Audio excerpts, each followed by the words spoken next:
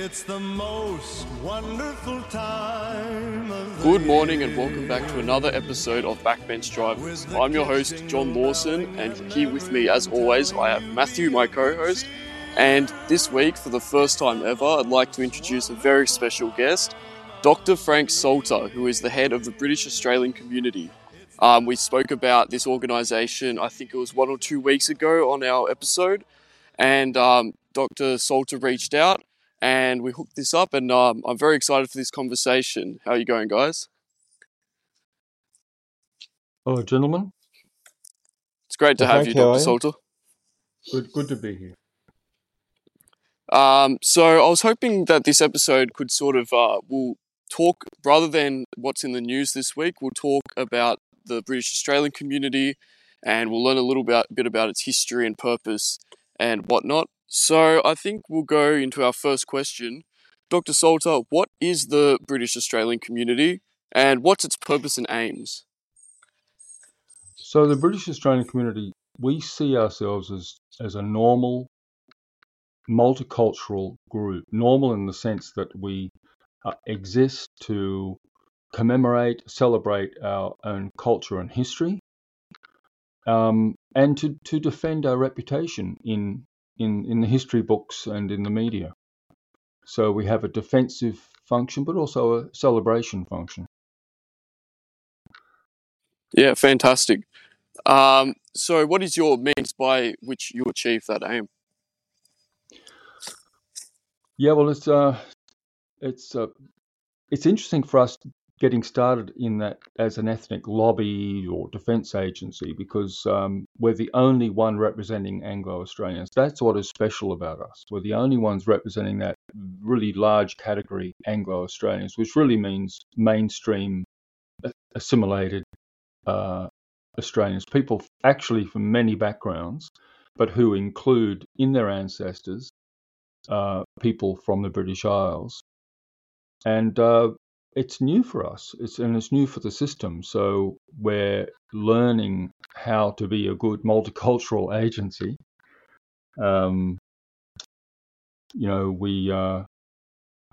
We complain to the normal human rights organisations when we complain when our people have been defamed, for example, in the media. We put out videos. People will, if you go to YouTube, for example, or to Twitter, Twitter X, and search for us, you'll find many videos on different topics, both celebrating our past and our present, but also defending ourselves against slander, ethnic slander. So it's a bit new for us because we're the only group representing Anglo-Australians, but we're getting there. We're learning the ropes, so to speak. Yeah, I think everyone in our sphere has probably seen at least one of your videos or clips by now. I think what everyone has been saying is that they're very high quality. The production is top notch. It hasn't really been exceeded by anyone else in our sphere. So we give you commendations for that. Why do you think that it's necessary for British Australians to have this? Because it's sort of unusual, right? All these other multicultural organisations represent ethnic minorities, and we've never really seen someone representing an ethnic majority or really the founding stock in this way before. Perhaps that's why you're the only one. So why has it become necessary for the British Australian community to step up? Well, we've been excluded. The multiculturalism has a normative definition, as it should be, as it's presented to the public, and then it has there's the real multiculturalism, and the normative version says, well, multiculturalism, we're celebrating diversity, and we're defending our each group is defending itself against being libeled by racists of different kinds. And we're all celebrating our distinctive cultures and so on. That's normative multiculturalism. And then there's real political multiculturalism, which excludes Anglos And in America, it excludes white Americans. In Britain, it excludes Anglo-Brits. It's actually a hostile thing, because it's multiculturalism in reality has been organised and mobilised against the founding majority in every country that has been practiced. It's only Western countries where it has been practiced. So we think the time has come for Anglo-Australians to play the multicultural game, to get in on this important social and political activity that every other group does, and they have they organise together and they'll lobby together and defend their interests. And what it often amounts to, not always, but often amounts to, is organising against the interests of the Anglo majority. And we look around us and we see the demographics shifting very quickly against us. As soon as one thinks in terms of ethnic interests, demography becomes very important. And when we look around, we see that our numbers are falling rapidly, that our children are being indoctrinated in schools to hate their ancestors and to, wear a black armband history of Australia, and the media don't have a kind word to say about Anglo identity or the colonial past or Captain Cook or Captain Phillip or the First Fleet or the pioneers who actually created Australia. So we think it's past time that Anglo-Australia had its own defence agency that insists on, hold on a moment, we're here as well, we have rights, we have interests, and we have a history, and we want the truth to be told, and we don't want to be defamed. So it's necessary. And if one looks back at the last, say since the Whitlam era, say 1970, when multiculturalism was introduced for the first time during the Whitlam government, 1972 to 75. If one looks at the history of the breakdown of Australia's traditional immigration policy, which favoured Anglos and other Europeans, that breakdown, and in effect its reversal, so that now we have large-scale third world immigration coming in for many decades. This couldn't have happened if Anglo-Australia had been represented. And why do I say that? Because it was opposed. Opinion polls through the decades indicated that if Australians had been asked, do you want to be replaced as the largest demographic group in Australia? Do you want to become a minority in your own country? They would have said no. So, it's important that we have a voice and we speak up. So the BAC is an attempt to do that. Yeah, well, thank you for speaking up.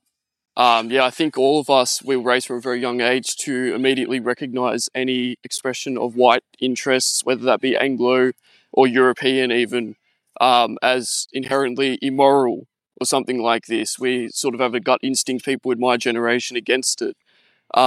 Could you tell me a little bit, maybe, this is going out of order in terms of the questions, but how did you get into this? How did you get interested in this field of inquiry? And further than that, how did you get interested in actually taking action and standing up against it? Well, my pathway was academic. So I'm an Australian, born and raised in the Parramatta area of Western Sydney.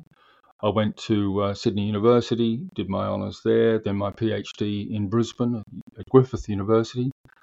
But I spent most of my career in Europe at the Max Planck Institute as a researcher and as a teacher, as a lecturer in different countries, London, the United States, and so on.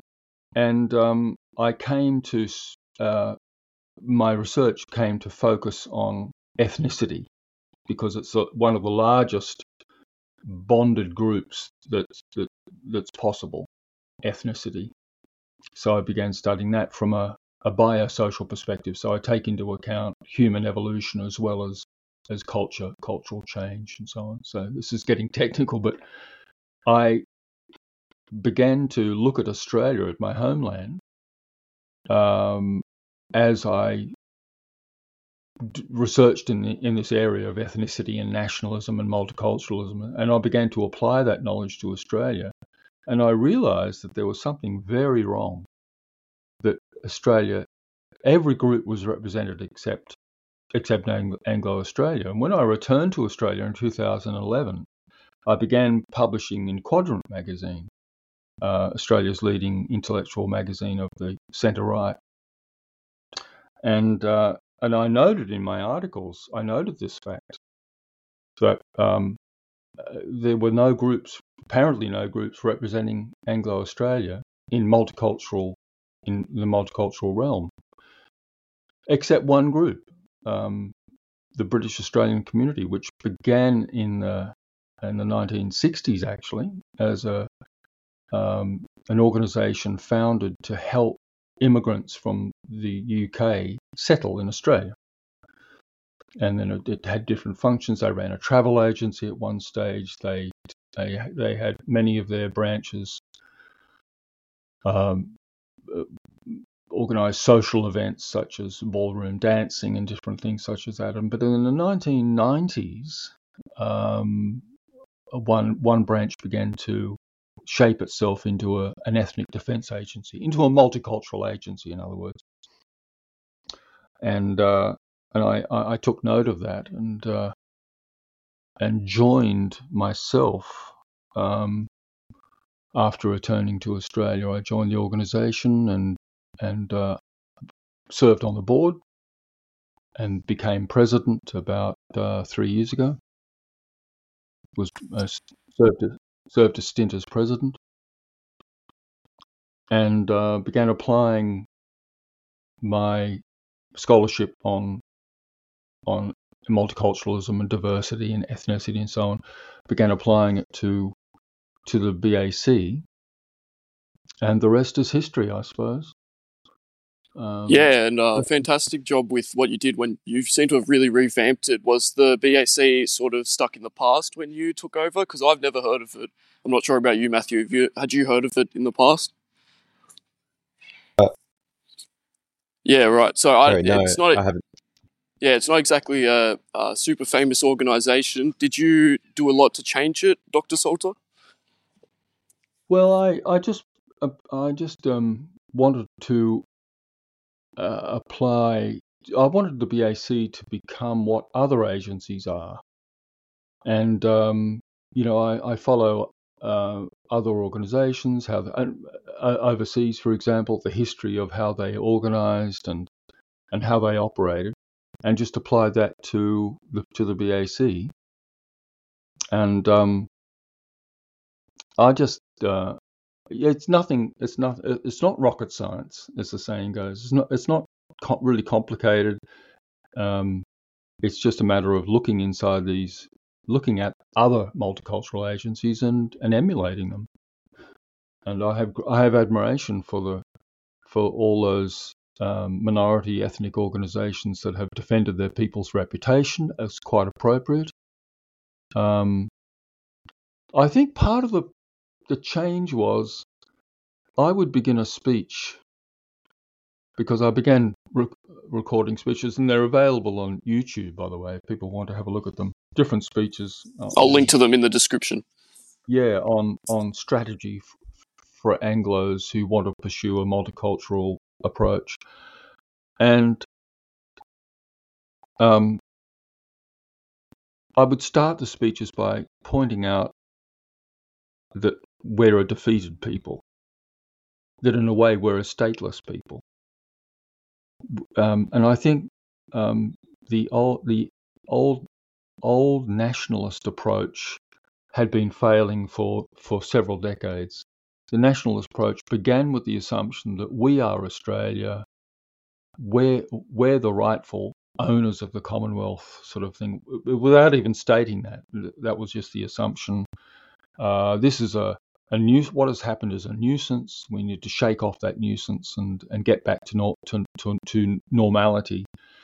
And I would begin speeches by saying, well, that's false. We have been thoroughly defeated. Now we're being mopped up, but demographically we're being replaced as a majority group. So then there's no comeback. Once you're a minority, you're just another minority, albeit a large one. There's no comeback.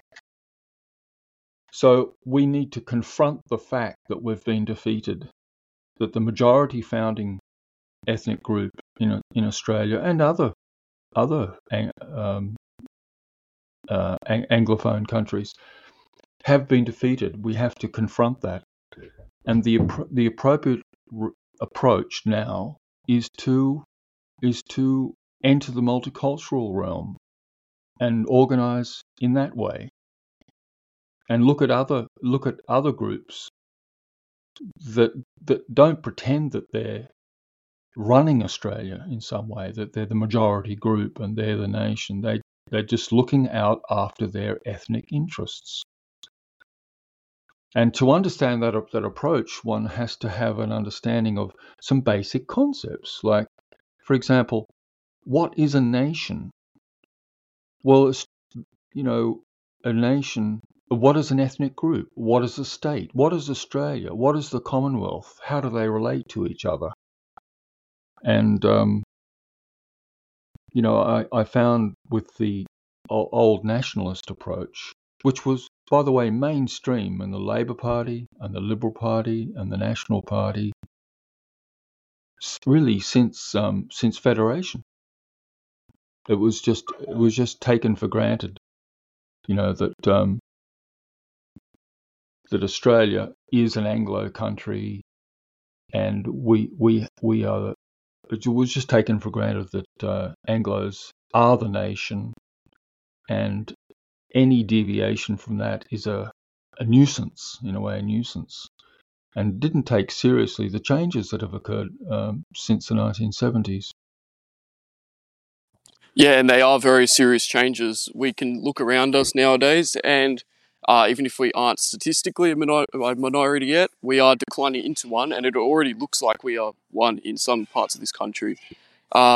So maybe this is going a bit off script, but has the British Australian community had any successes interacting with the political class or with the media class? I know you said you talked to, was it the human rights or something like that, some part of the government, whenever Anglos are slandered in the media. Have you had any effect with the political parties? That's interesting. Our major complaint so far has been to the Victorian Human Rights and Equal Opportunity Board. I think that's its name. And a couple of years ago, we put in a complaint against the Melbourne City Council, which published a book called The Black Cookbook, which quite frankly defamed Anglo-Australians and our history. And we've simply heard nothing back. Just zilch, nothing. We've reminded them, nothing. And something similar has been happening with the media. So far, we are unreported. Now, that's a little odd because we publish a lot of our work in Quadrant magazine, which is a prominent conservative magazine. It's reputable. It's read in London and New York as well as in Australia. For example, our position on the recent Voice referendum. Now that was published in a series of major articles in Quadrant magazine. We put forward arguments and positions that no one else was putting forward. So we looked at the issue from a national perspective, but also from an Anglo perspective. Is it good for Anglos? Which policy is the best for Anglos? And I would have thought that was newsworthy, but apparently not according to the mainstream media. So far, to sum it up, we're simply being ignored. By the way, is that noise coming through, that loud noise? Yeah, occasionally, but it's okay. I've got a thing that Oh, edits out the background noise, so it shouldn't good, show up anyway. good. I'll just get back onto that. Yeah, so we are being ignored so far, but gaining interest, and I think people who are concerned about these matters are beginning to take notice. Yeah, at this stage, I think that people who even recognise that Anglo and European Australians are in any way discriminated against, we're still a minority, a very small minority within this country. A lot of conservatives don't even recognise that as a top 10 priority for them. The Anglophobic culture or the immigration policy that is demographically replacing us. They merely, if they are talking about immigration, they're just talking about the high rate and its impact on the economy and housing prices and whatnot. So, how do you think that you can get further into each conservative's sort of media sphere in order to influence? I think they would be the most open to your message. How do you think that you can get in front of their face and preach your message? Well, I think the way forward is I always emphasize quality of ideas. So we need to get our facts right. We need to get our arguments right and our policy formulations reasonable and appropriate for the situation. Now that has slowed us down because but on the other hand, we've produced major documents such as the book Anglophobia, which I think you mentioned earlier. That's a book length treatment of attacks on Anglo-Australians, written by Harry Richardson and myself.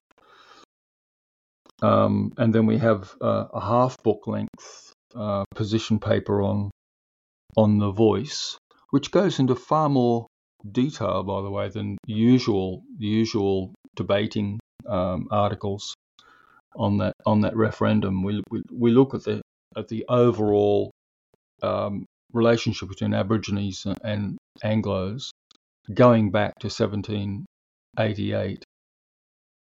So it's more fundamental, and we take a principled position on reconciliation, for example. We want genuine reconciliation, not just a giveaway by white people. So I think by our strategy is to maintain high quality of policy output, high quality of analysis, and it's paying off. I have to say, our rate of growth is not large, but it's very high quality. I'm very happy with the quality of people coming to us, and of course that will greatly strengthen us in the future. Yeah, I've spoken to some members of your organisation, and they are very knowledgeable individuals. You mentioned Anglophobia. I wanted to speak about this next. It's your book. I read it. It covers everything, the whole situation. You don't pull any punches, but you present it in a very professional way, in a very intellectual way, I suppose, although it is still accessible to your everyman.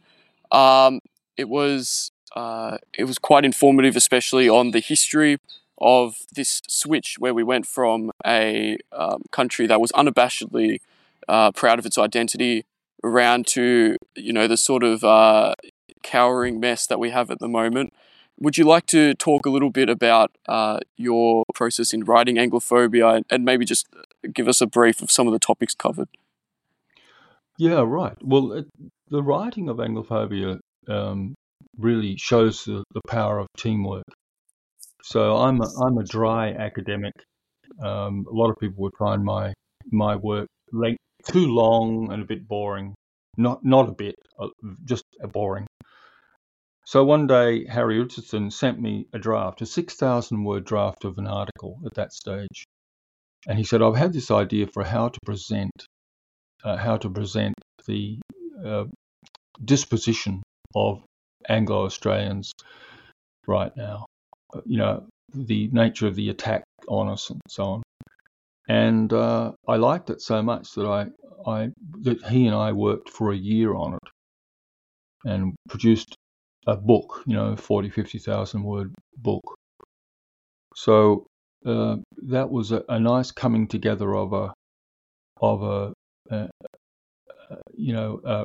powerful style of rhetoric combined with academic research, and those two put together proved really effective. I think the book takes a very practical approach. For example, one chapter talks about the assumption, the Anglophobic assumption, that every other nation in the world has a right to remain a majority in its own country.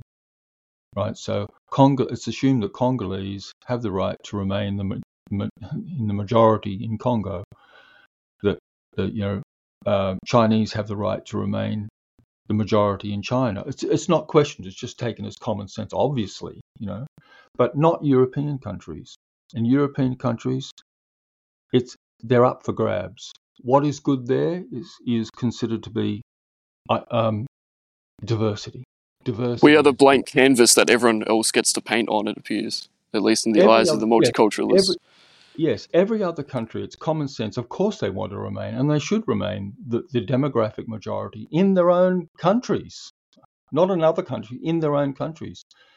Koreans in Korea, Japanese in Japan, no one blinks an eye when the Japanese quite rightly want to remain the majority in Japan. And not just a majority, a super majority, not just 51%, but 85, 95%. So that really is, that negative assumption about white countries is really racist, actually. And it's enforced. One can't stand up and say, well, not only am I happy to be Anglo, not only am I proud of my ancestors and my history, but I want my people to remain the majority in Canada, New Zealand, Australia, United States, the Western countries. That's considered unacceptable. It's considered out of bounds. So that is one form of Anglophobia, which is, has been very effective in shutting us down. Just standing up and saying, I identify as an Anglo-Australian, is considered somehow strange and weird and extreme. But if someone says, I'm an Aboriginal Australian from some area, that's taken as an you can expect a government check in your hand within the hour. Yeah, it's a dignified statement to make. It's a dignified statement. Or if one says, well, I'm a Greek Australian, my grandparents came here in the 1960s, that's considered completely normal, which it is, fine. That's fine. But not if you consider yourself, not if that same person, that same Greek Australian says, oh, and I see myself as a white Australian. That's not allowed. All right. Yeah, I know. It's all to do with this victimology. That from a left perspective, anything a group does is valid if it's done as a victim group, not if it's or as a perceived victim group, even, or perceived. Not if it's done through pride, or especially not if it's done as a group that has been defined by the left as a perpetrator group, as a perpetrator. So white society is to be slandered, it's to be defamed, it's really, I think, to be misrepresented. And we need to understand. By the way, I don't pretend to understand all these questions. I can't answer all of them, but they need to be asked and explored. Why is it that the multicultural left hates Western civilization so much? Why do they hate white identity or the subset identities, Anglo, Greek, and so on? Why is that? Well, they would say, oh, it's because of your shocking history of colonialism and racism and bigotry, which all belong to Europe. That is an Anglophobic or racist remark itself. So the multicultural left is inherently racist in its attitude towards Western civilization and Western identity. Yeah, 100%. Matthew, you've been quiet this whole time. Is there anything that you want to add? Yeah, Dr. Salter, in your experience, in engaging and being an activist in this kind of field, what do you think is the easiest way to broach this kind of taboo topic of Anglo identity and activism to the average Australian? How can we practically do this in the real world? I think the best way to broach it is by bringing out one of our heavy gun issues, right? Don't fiddle around with marginal matters of concern. I'd bring out big things such as, is it right that our children are being taught to hate their ancestors, to hate their own people? Now, I've had children at school in Australia, and I've sat in, the meetings where the parents come along and watch awards nights, for example, and I've watched the acknowledgement of country ceremony being given, and one of the lines is, Australia was, is, and always will be Aboriginal land, words to that effect. And I was thinking to myself, what are my children meant to think? What are they meant to think about themselves? Don't they have feelings? The fostering of a healthy identity is critical for psychological development. It's very important that people that can place themselves in history and in society, that they can place themselves in a dignified way, and we have a crisis, a youth crisis now with high rates of suicide, high rates of mental psychological problems, anxiety, depression, and as I see it, the school system, the school educational systems in every state actually are letting down young people by denying the majority healthy group identities. Why can't the acknowledgement of country, it could be kept? And the BAC has come up with a version, an acknowledgement of nation, not of country, but of nation, that includes the acknowledgement of country. It includes Aborigines, but it doesn't exclude the majority ethnic group. It doesn't exclude the nation. It's an absolute outrage, I think, that we have. I mean, when I was a boy, we would salute the flag. In primary school, we'd all stand to attention, and we'd salute we'd basically do a loyalty ritual to the nation every time we had an assembly. And now we do the opposite. So this is another example of government actually turning against the majority ethnic group. So that's one heavy duty matter I would bring up. Another one which I find just needs to be stated is, how do you feel about your people becoming a minority in their own country? Becoming a minority. Did you ask for that? Did you vote for it? No one was ever asked to vote for that. But that's the inevitable outcome of mass, what I call indiscriminate immigration, right? So what have we got? So we've got education, we've got immigration and demographic change. I think slander or racial defamation against white Australians is another important point that can change minds. Is it right that this happens? If if anti-Semitism is wrong, if anti-Greek bigotry is wrong, if Chinese or Indian or whatever it might be, or anti-Aboriginal bigotry is wrong, well, what about anti-Anglo bigotry? Why isn't that wrong too? So a sense of fairness, I think, it is very important for the Australian people. I think they have a strong sense of fairness. And what's been happening with multiculturalism and immigration has really been unfair. So I would point those out. So there are three points. Yeah, absolutely. I don't know if you had a follow-up, Matthew. I think it might be interesting for our audience, particularly maybe those who are a bit more moderate, who haven't thought so much about, this coming demographic shift, or the demographic shift that we're currently undergoing. How will it meaningfully change when white Anglo-Celts and Europeans are a minority in Australia? What are some of the practical ways that Australia will be different? Dr. Salter.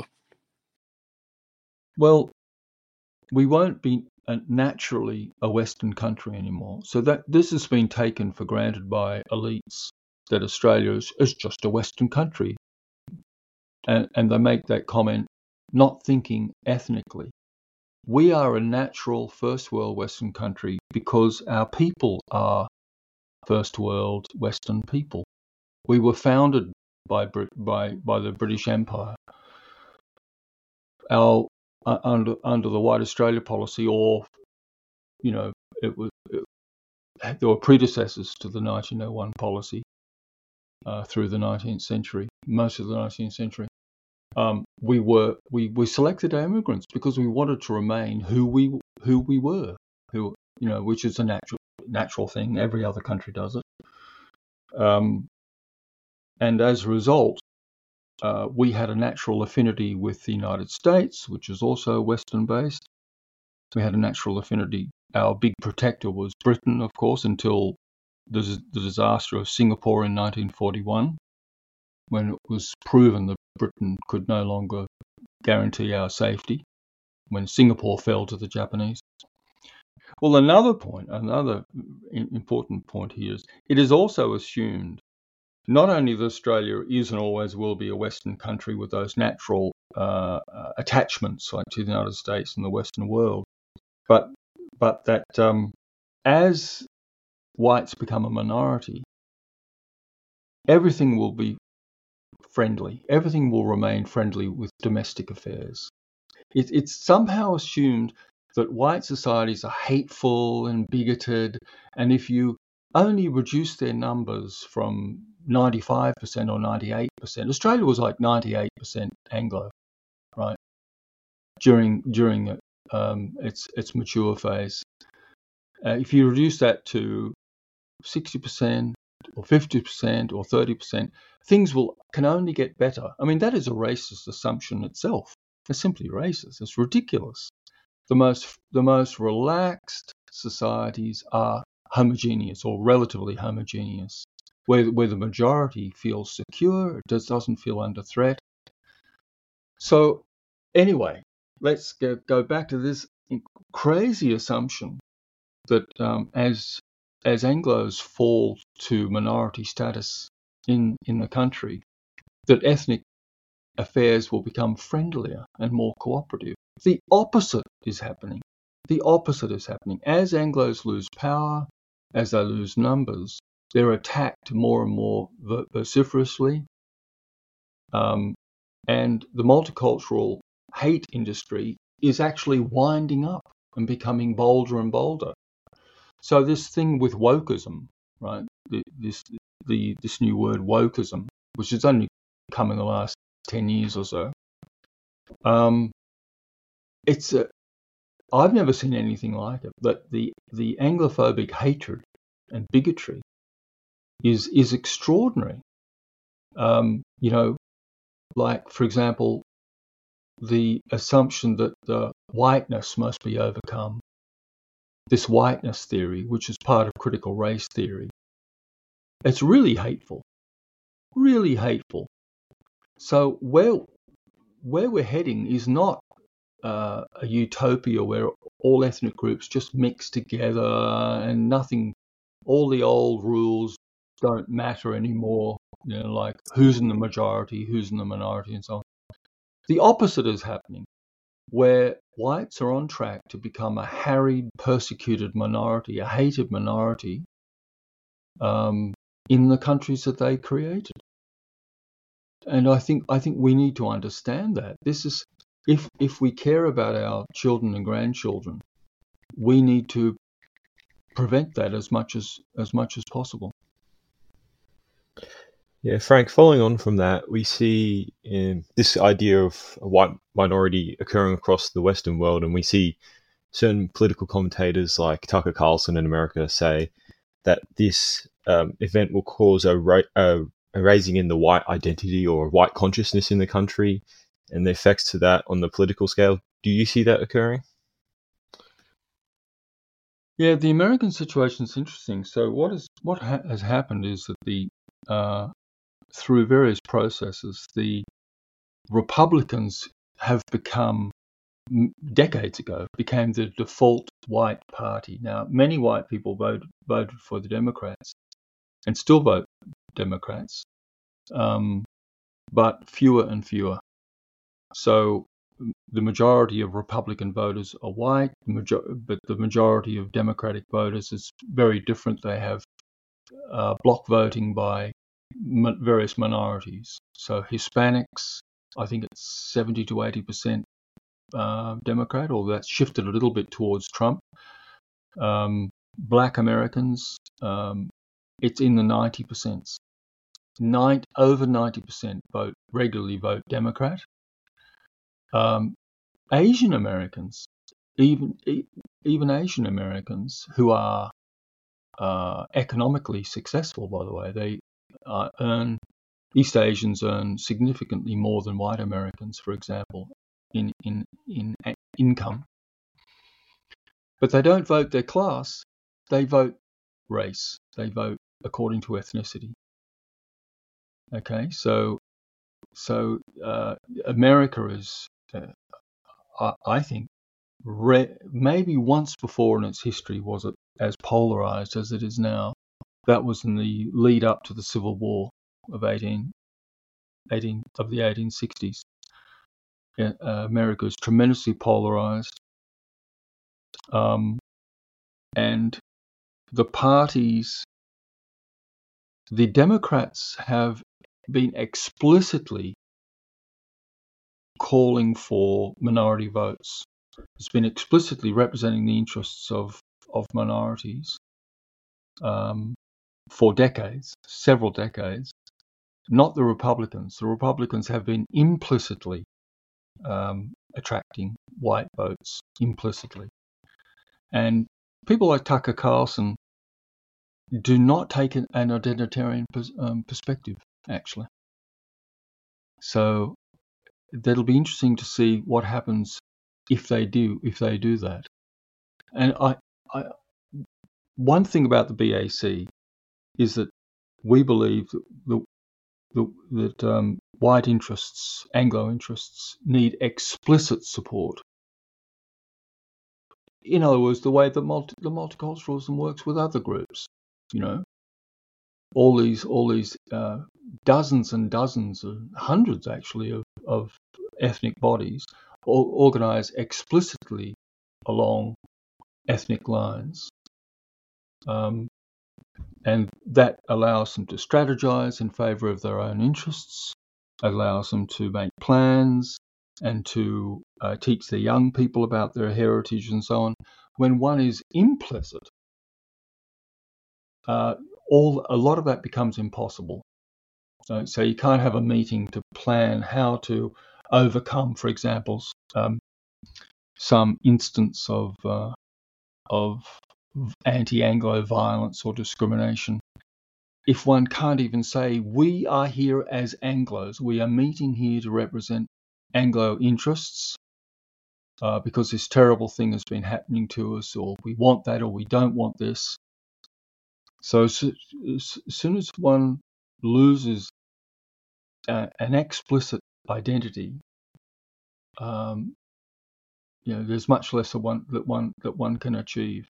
So in the American situation, I think they're at in some ways in a pre-revolutionary situation where only one of the two parties is explicitly ethnic.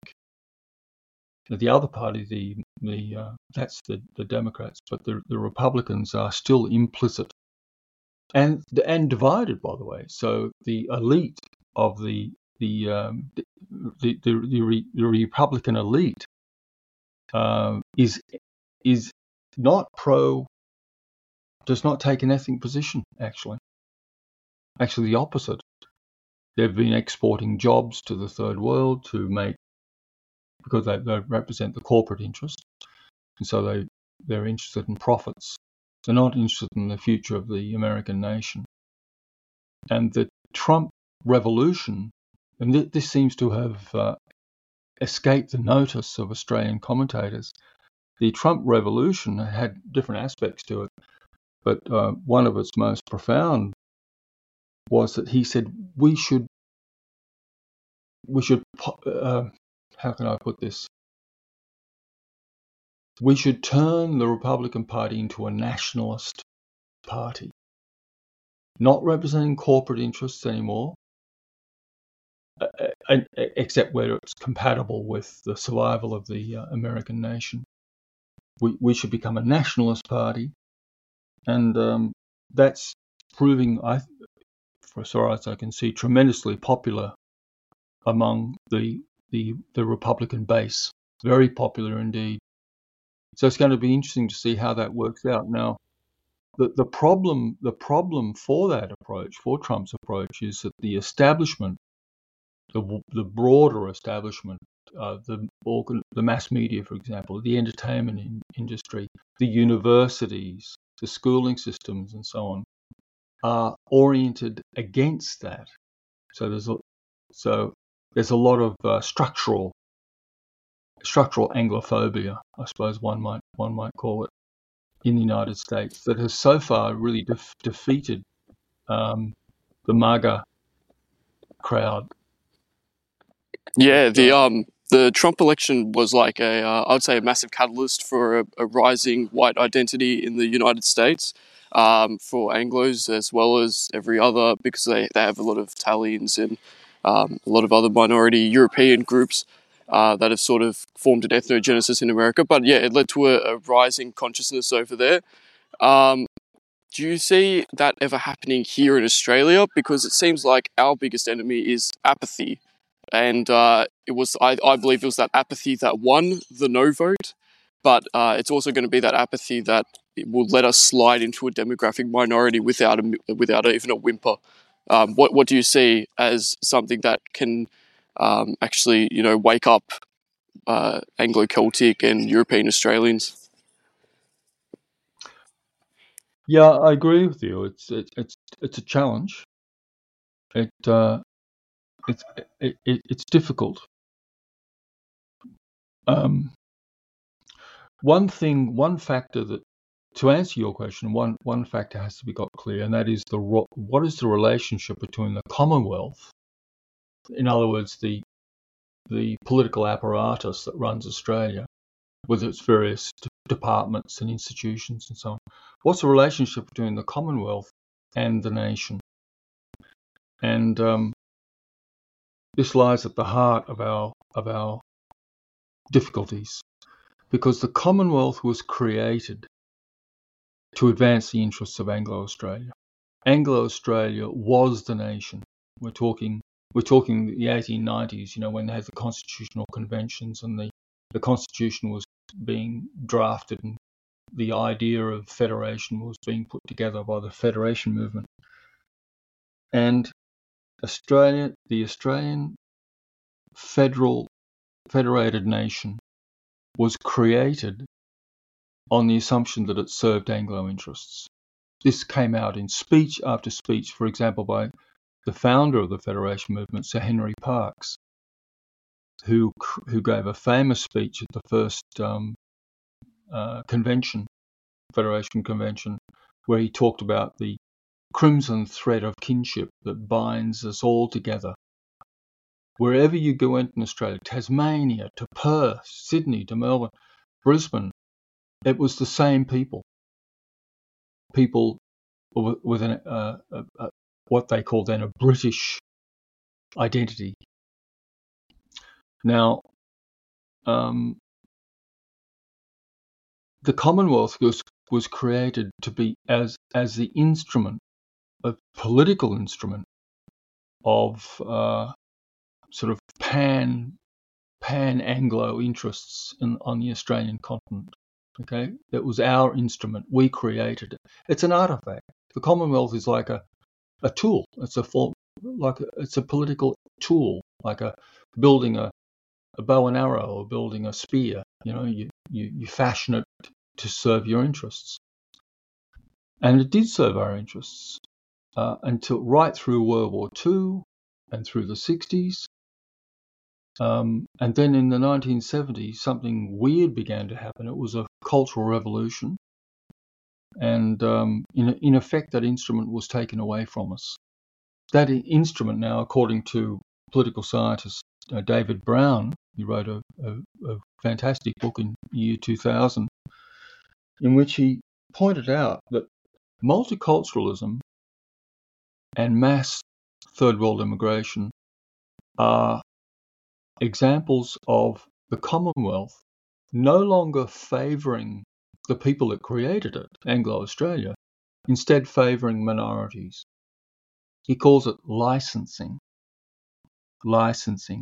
So the Commonwealth, made up of a vast bureaucracy, of course, and also extending out to its consultant class in the universities and so on, in the professions, has somehow, and this is not explained, in my opinion, not fully explained, has turned against the Australian nation as it was created, as it perceived itself to be.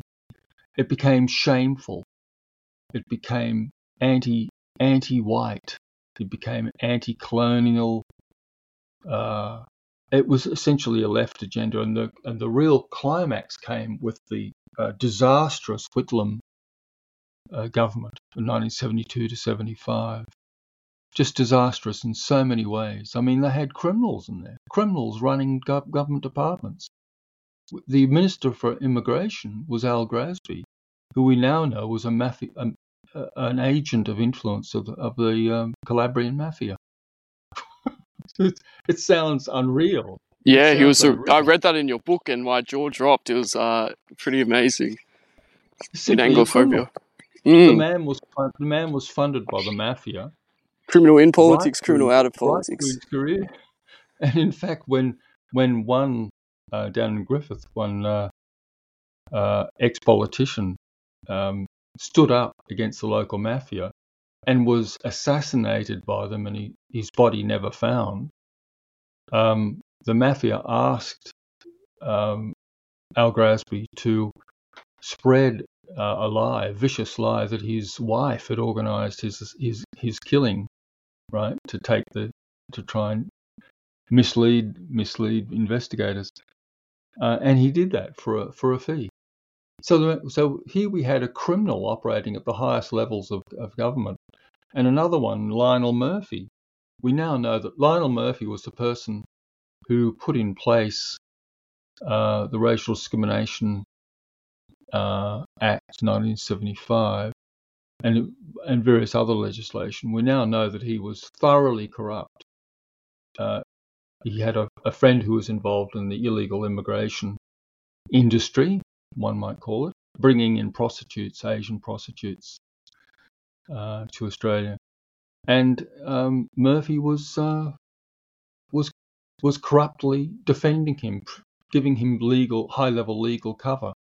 So we, multiculturalism can't escape the history. It's a vibrant history, I'd say. Vibrant, super vibrant.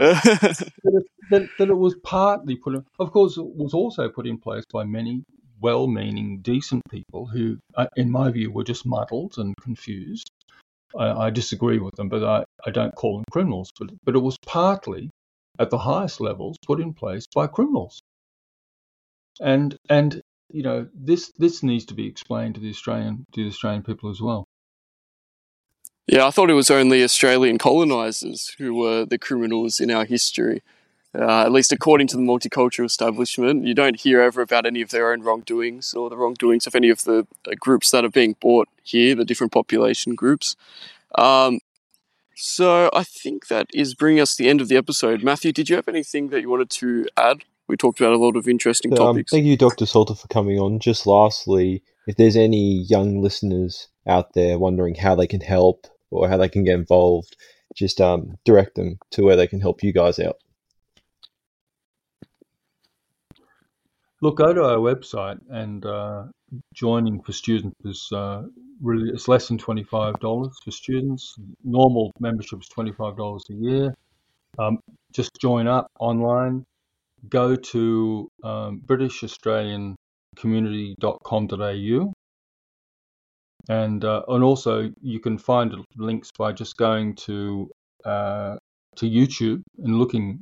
We have our own YouTube channel, so look at one of those videos and follow the links. I understand you're going to be celebrating Federation Day as an organisation as well. You've got something organised in Queensland and New South Wales. Is that correct? That's right. So if people link on, and they'll be able to get details in Brisbane or in Brisbane and Sydney are the two main locations.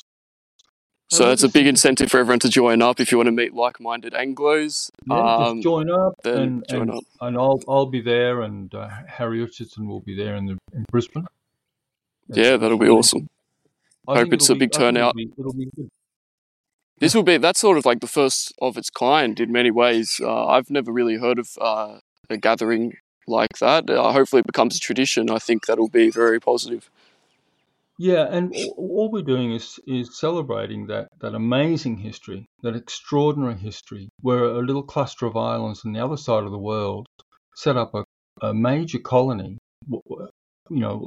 Began small, but grew into one of the world's most successful countries in terms of liberty and standard of living.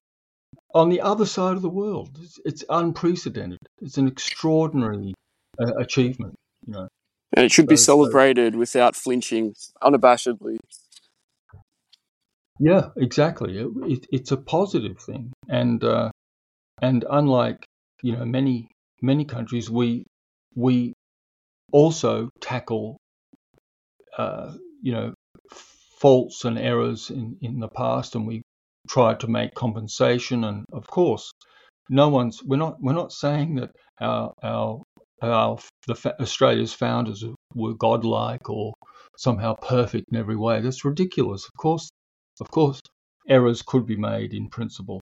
But just look at the achievement. Look at the achievement. This Captain Cook, for example, an explorer, an intellectual, a navigator, the leader of scientific expedition. If anyone reads his journal as well, you're just absolutely blown away by this man's ability.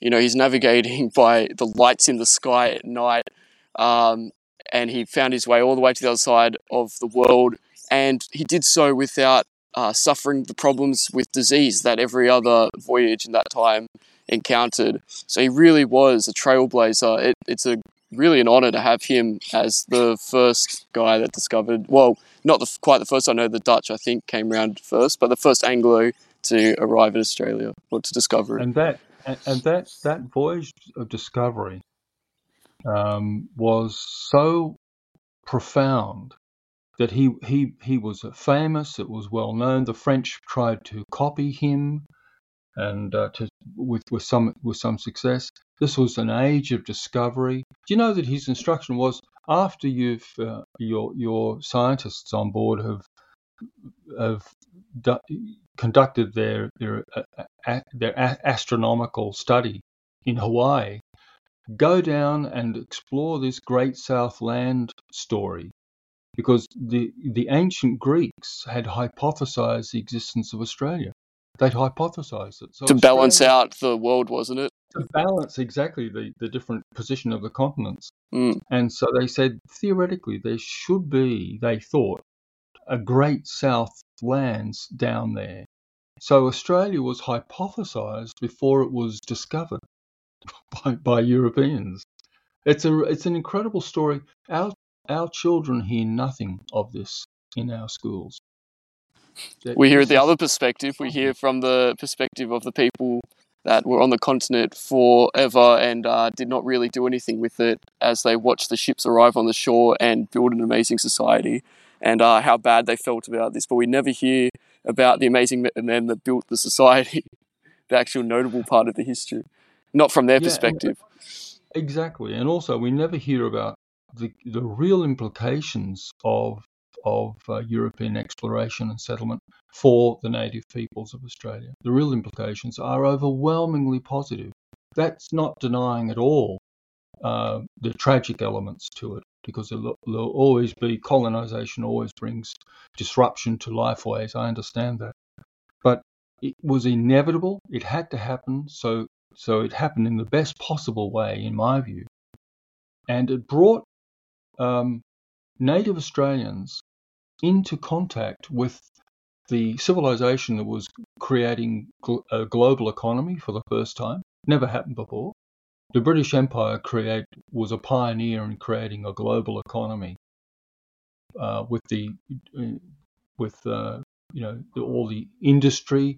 Just think they were colonized by people who had just invented the Industrial Revolution. Extraordinary luck, extraordinary good luck. Not only that, though, the British also were inventing liberal democracy, which respected the interests of minorities. Wow, what incredible luck to be colonized by such people, especially since being colonized was inevitable. It was absolutely inevitable. The world was in a ferment of exploration and colonization and expanding powers, different sort of expanding powers. So already the Dutch had visited.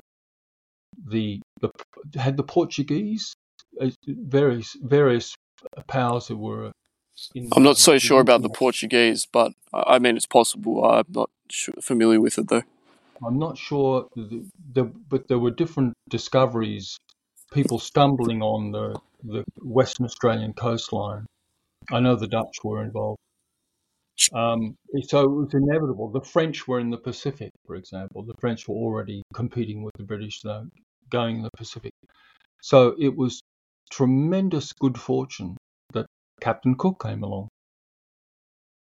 Yeah, I really did not grasp how warped my perception of our history was, and of especially, Anglo-Celtic Australians, until I read Professor Winshuttle's Fabrication of Aboriginal History. Like, I read a little bit of Quadrant before then, and I was starting to wrap my head around, what I've been taught isn't correct. Previous to that, I thought, maybe it's all right. The Aboriginals were badly affected by this, but it's still worth defending our heritage. But after reading Fabrication of Aboriginal History, it completely shifted my perspective. The sort of the way that the colonizers conducted themselves, especially the government agents such as the soldiers and policemen, overwhelmingly it was in a completely professional manner. They were law-abiding in this far outpost in a savage land. They were still obeying British law.